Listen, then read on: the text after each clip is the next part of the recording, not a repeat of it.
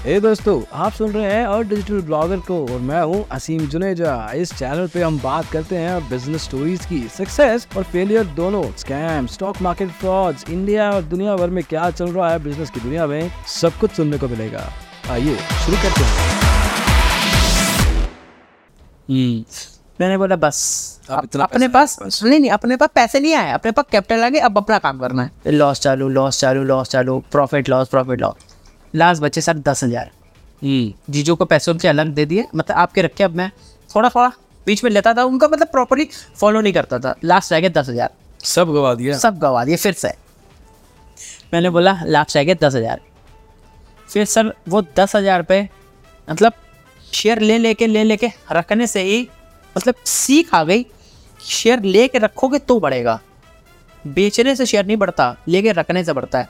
और शेयर हमेशा, कोई भी मार्केट हो, अगर आप एक ट्रेडर हो या इन्वेस्टर हो, आपको चार्ट की काम नहीं है। आपको सारी दुनिया सिखाएगी चार्ट कब काम आए थे वो मैं भी आगे बताता हूँ आपको। मैं बन गया इन्वेस्टर, मैंने शेयर लिए 10,000 के, रखता गया मेरे को पूरी नॉलेज आ गई वहां से 1 साल की, कोविड टाइम में। शेयर लेके रखेंगे तो बढ़ेंगे। वो भैया बढ़ते गए। अब मेरे को पूरा फॉर्मेट पता चल गया। अच्छा शेयर नीचे गिरे, उसको खरीद के रख लो, जब प्रॉफिट में आएगा तब बेचना है। 1 साल मैंने यही किया। फिर अब आगे 2022। 2022 में मेरी निकली एक एफडी, मैंने अपने ही पैसे लगाए। अच्छा। अब वो पैसे धीरे धीरे ग्रो करते गए स्विंग ट्रेडिंग के अंदर ही। साल की 22% रिटर्न, साल की 24% रिटर्न, हर साल धीरे धीरे ग्रो करते गए। 1 साल में वो 5 लाख के मेरे बन गए 7-8 लाख रुपए। क्या स्विंग ट्रेडिंग करी के? स्विंग ट्रेडिंग मतलब जो पहले तो एक लिस्ट बनाई, अच्छे शेयरों की लिस्ट जो निफ्टी 50 के अंदर है। वो शेयर जब भी गिरते थे, मतलब जैसे गिरते थे, जैसे एक भी एग्जाम्पल दे सकता हूँ, हीरो मोटर कॉर्प 2800 का शेयर है, 2200 जब भी आ जाए वहाँ खरीदना है। मतलब अच्छी कंपनी करेक्ट हो गई है, इसको खरीदने का समय है। 1 लाख रुपए लगा दिए, बैठे हैं। फिर मेरे को समझ में आ गया यार प्रॉफिट तो भाई बन रहा है, बहुत अच्छा प्रॉफिट। ये 2800 का 2200 सही प्राइस है? सही प्राइस। ये कैसे डिसाइड करते थे? ये वैल्यू के हिसाब से। अच्छी कंपनी है, अगर अच्छी कंपनी है तो वो ऑलरेडी निफ्टी 50 के अंदर है। ठीक है, 2800 का रेट था उसका, अब वो हो गया 2200। क्यों हुआ 2200? वो मार्केट के साथ हुआ कि और कोई कारण से हुआ? अगर और कोई कारण से हुआ, न्यूज़ लग के, तो शेयर नहीं लेना। मार्केट गिरी, शेयर भी गिरा है, तब आपके लिए अपॉर्चुनिटी है। ओके। तो फिर उस सेक्टर के बाकी के स्टॉक्स भी गिरे होंगे जो मेरे को अच्छे लगते थे। हीरो मोटर कॉर्प निफ्टी के अंदर था, मैं मारुति नहीं लेता। तो 2200 रेट, मैं एग्जांपल के तौर पे ले रहा हूँ, मुझे पता है तुम भी एग्जांपल बता रहे हो, पर वो 2200 रेट है, तो 2400 नहीं है, 2000 नहीं है, 2200 कैसे पता होता? 2200 में लेना है। 2200 में रहकर रुक जाता था, मेरे को सपोर्ट तो पता ही नहीं है। अच्छा। अच्छी कंपनी अच्छी है, रेट गिर गया है और मार्केट के साथ गिरा तो लेना है। अगर मार्केट बढ़ रही है और चीज़ गिर रही है तो मार्केट सर चैरिटी नहीं कि आपको अच्छी चीज़ हमेशा नीचे थी। मार्केट चली जाएगी और जो बाहर होने वो बाहर हो रहे हैं अभी भी। फिर सर क्या हुआ, भैया अपने पैसे लगाए, वो ग्रो कर गया थोड़े से। अब मेरे को समझ में आ गया भाई कैपिटल तो ठीक है, पर अब यार पैसे बढ़ाने हैं। तो अब मैं आ गया सर पूरा टेक्निकल देखने में। टेक्निकल में 6 महीने बहुत मेहनत करी। मतलब एक मेंटर है, वो यूट्यूबर भी है, इंस्टाग्राम में भी आते हैं और ट्विटर में, सुनील मिगलानी। इतना फॉलो किया, मतलब रात वाले वो बोलते थे पागल हो, किसको देख रहे हो, छोड़ो अपना फाइनेंशियल घर में कोई दिक्कत नहीं रही है, पर अपने आप से करना है। उनकी वीडियो से इतना सीखा कि मतलब उनका कोई मैंने कोर्स नहीं लिया, सिर्फ वीडियो। और रात के सर मानोगे नहीं, बाहर हो रही दिवाली और मैं सोफे में लेट के रात के 3-3 बजे तक देख रहा हूँ वीडियो। कुछ सीखना है। मतलब पूरी वीडियो देखी, और सारी वीडियो, उनके चैनल बहुत वीडियो है, और उनका मैं शुक्र अंदाज हूँ कि इतना उन्होंने सिर्फ वीडियो से ही दिखा दिया। फिर मैं आया, 6 महीने उनकी वीडियोस देखी, सिर्फ 6 महीने वीडियो देखी, और स्विंग ट्रेडिंग जो करता था करता गया। स्विंग ही कर रहे थे, ऑप्शन नहीं, स्टॉक जानते ही ऑप्शन होता क्या है। एक स्टॉकों की लिस्ट बना ली मोबाइल ऐप में, वॉच लिस्ट 30 शेयरों की। इन 30 शेयर में ही काम करना, नहीं तो काम ही नहीं करना। वो शेयर जब नीचे गिरेंगे तो मैंने खरीदना है। मतलब ये 30 स्टॉक में जब भी मौका मिला तब काम करना, नहीं तो काम ही तब चौका मारना है। और वो भी रेंज चेक करनी है कि किस रेंज पे मेरा ये बाइंग आ गया है, जब वो स्टॉक एक ऐसे पॉइंट पे आ गया है जब वो कंसोलिडेट हो चुका है, रुक चुका है, कुछ कर नहीं रहा, खरीद डाल, खरीदो उसको। बढ़िया शेयर है। 100 रुपया दे वो या 1000 रुपया दे, कोई फर्क नहीं पड़ता। क्वांटिटी कैसे डिसाइड करते थे? क्वांटिटी सर शुरुआत से एक नाम से सीखा है, म्यूचुअल फंड सुना है, पैसे लगाते लोग, उसमें बहुत अच्छी आती है रिटर्न भी। मैंने यहाँ से सर ये सीखा है कि अपना मतलब वीडियो से ही सीखा है, एक स्टॉक के अंदर अपनी पोर्टफोलियो की वेटेज 8% नहीं होनी, 8% से ऊपर नहीं होनी चाहिए। तो मैं कैलकुलेशन करके 7 लाख है तो हीरो मोटरकॉर्प में 70,000 रुपये लगा दी, 80,000 रुपये लगा दी, इतनी लगाता था। और बाकी मैं सारे शेयर खरीदता था। जब बाजार क्रैश करता था, आप देखते हो कि आज भी निफ्टी गिरी 200 पॉइंट, अगले दिन 400, 500, जब मतलब डाउन फेज आया निफ्टी का, कंटिन्यूस ऊपर से गिरती चली गई। मैंने वहाँ पे सारे स्टॉकों का अपना बनाया पोर्टफोलियो। मैं 7-8 लाख रुपए लेके पैक हो गया। जब वो चलता था तो मैं वो धीरे धीरे धीरे शेयरों को बेचता था, निकालते थे, और मेरे को उससे ही हर महीने 40-40, 50-50 हज़ार रुपये आने चालू हो गए। मेरी 30 स्टॉक की बास्केट थी।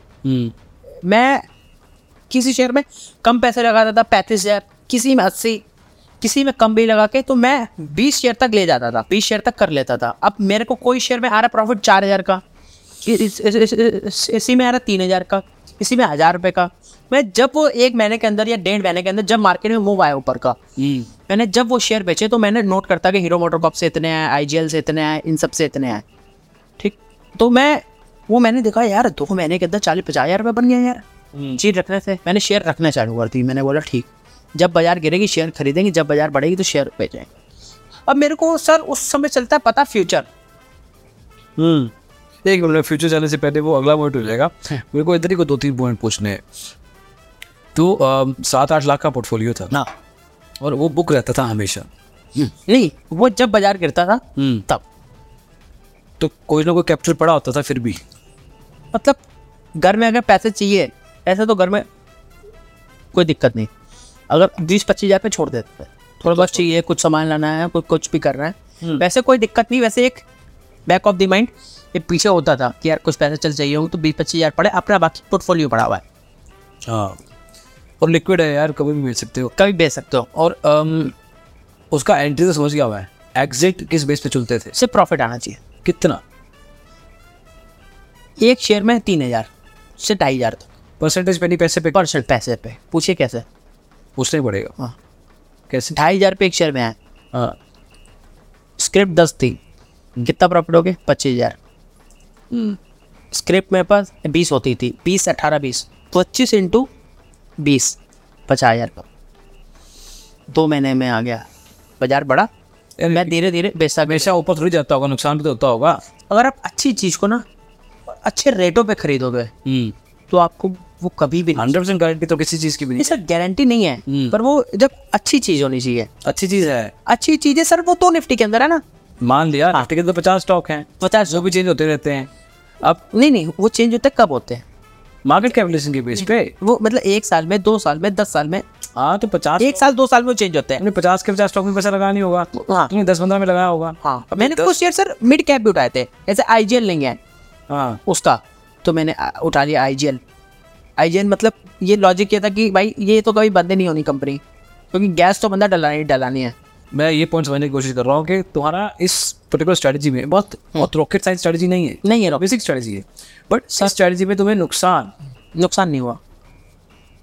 ये बहुत मुश्किल है मान। नहीं हुआ सर, मुश्किल ये हो सकता है सर कोविड के टाइम। नहीं सर, ये कोविड से आगे आ गए हम, कोविड से आगे आ गए जब मेरी कैपिटल बढ़ी।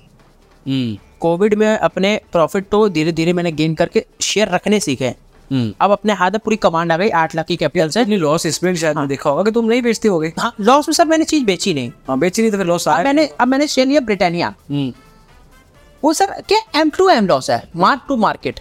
आपका नेट रियलाइज लॉस नहीं है। अब ब्रिटानिया मैंने लिया, क्या अब ब्रिटानिया छोड़ दो कि सामान का नहीं, आप कुछ छोड़ दो करना। मैंने 4,000 की चीज ली 3300 में है सर, मैं तो हमेशा प्रॉफिट हूँ। मैं 3300 का 2800 भी जाके चला सकते, रुक सकता है ना। हाँ, गया था, पर अब मैंने 3300 रुपये मिली। मेरी क्वांटिटी कितनी आती थी? 12, 14, 15, 60,000, 70,000 का माल। वो लॉस कितना आता था? 3,000 4,000 5,000 7,000 इतना होता था? इतना होता था। तो इतना स्टॉप लॉस वगैरह या कुछ एक स्टॉप नहीं होएगा इसमें? अच्छी कंपनी है। अच्छी कंपनी है। हाँ। बट तुम क्या उसमें होल्ड रखते थे बचा के? होल्ड या कि 3-4 निकाल 3-4 जो प्रॉफिट वाले आए नहीं, जो प्रॉफिट वाले हैं उसको काटते गए। हाँ ठीक है, लेकिन स्टडीज में मैंने ये भी बनाई, जो प्रॉफिट वाले शेयर है उसको काट दिए, जो लॉस में वो रखे रहे, जो शेयर गिरे फिर ऐड करे, जो पीछे वाले गिरे वो प्रॉफिट में उसको बेचे, ऐसे रोटेशन घुमाते। मान लो कि ब्रिटानिया का ही पकड़ लो उस एग्जाम्पल, 3300 था 250 आ गया, 2800 सर वैसे आज तक कभी आया नहीं। 3 आ गया, 3100 आ गया। हाँ। और बाइंग की नहीं। क्यों? हाँ, इसके लिए मेरे को ये कल किसी ने और भी पूछा, आपकी 4 दुकानें हैं, चारों दुकान में से 2 दुकान आपकी आग लग गई हैं, और ये शुभ है, 2 दुकानों में आग लग गई है और 2 आपकी बढ़िया चल रही है। तो पहले आप आग बुझाने जाओगे कि जहाँ प्रॉफिट आ रहा है डेली आप वहाँ जाओगे? ये क्वेश्चन मेरा आपसे सर। प्रॉफिट में ज़्यादा जहाँ प्रॉफिट आ रहा है वहाँ जाओगे ना, क्योंकि जो जल रहा है वो तो जल चुका है। जहाँ प्रॉफिट आ रहा है वो वहाँ जाना है मेरे को। तो अगर आ गया ऐसा पोजीशन जहाँ पे नुकसान हो रहा है तो एक बार छोड़ दोगे उसको? क्योंकि लूजिंग पोजीशन में एवरेज नहीं करी जाती है, मैं ट्रेड आपका लूज है। समझ रहा हूँ मैं। हाँ। तो तुम्हारा तरीका जान रहा कोशिश कर रहा हूँ। ये मेरा तरीका है कि लूजिंग ट्रेड में कभी भी एवरेज नहीं करनी है।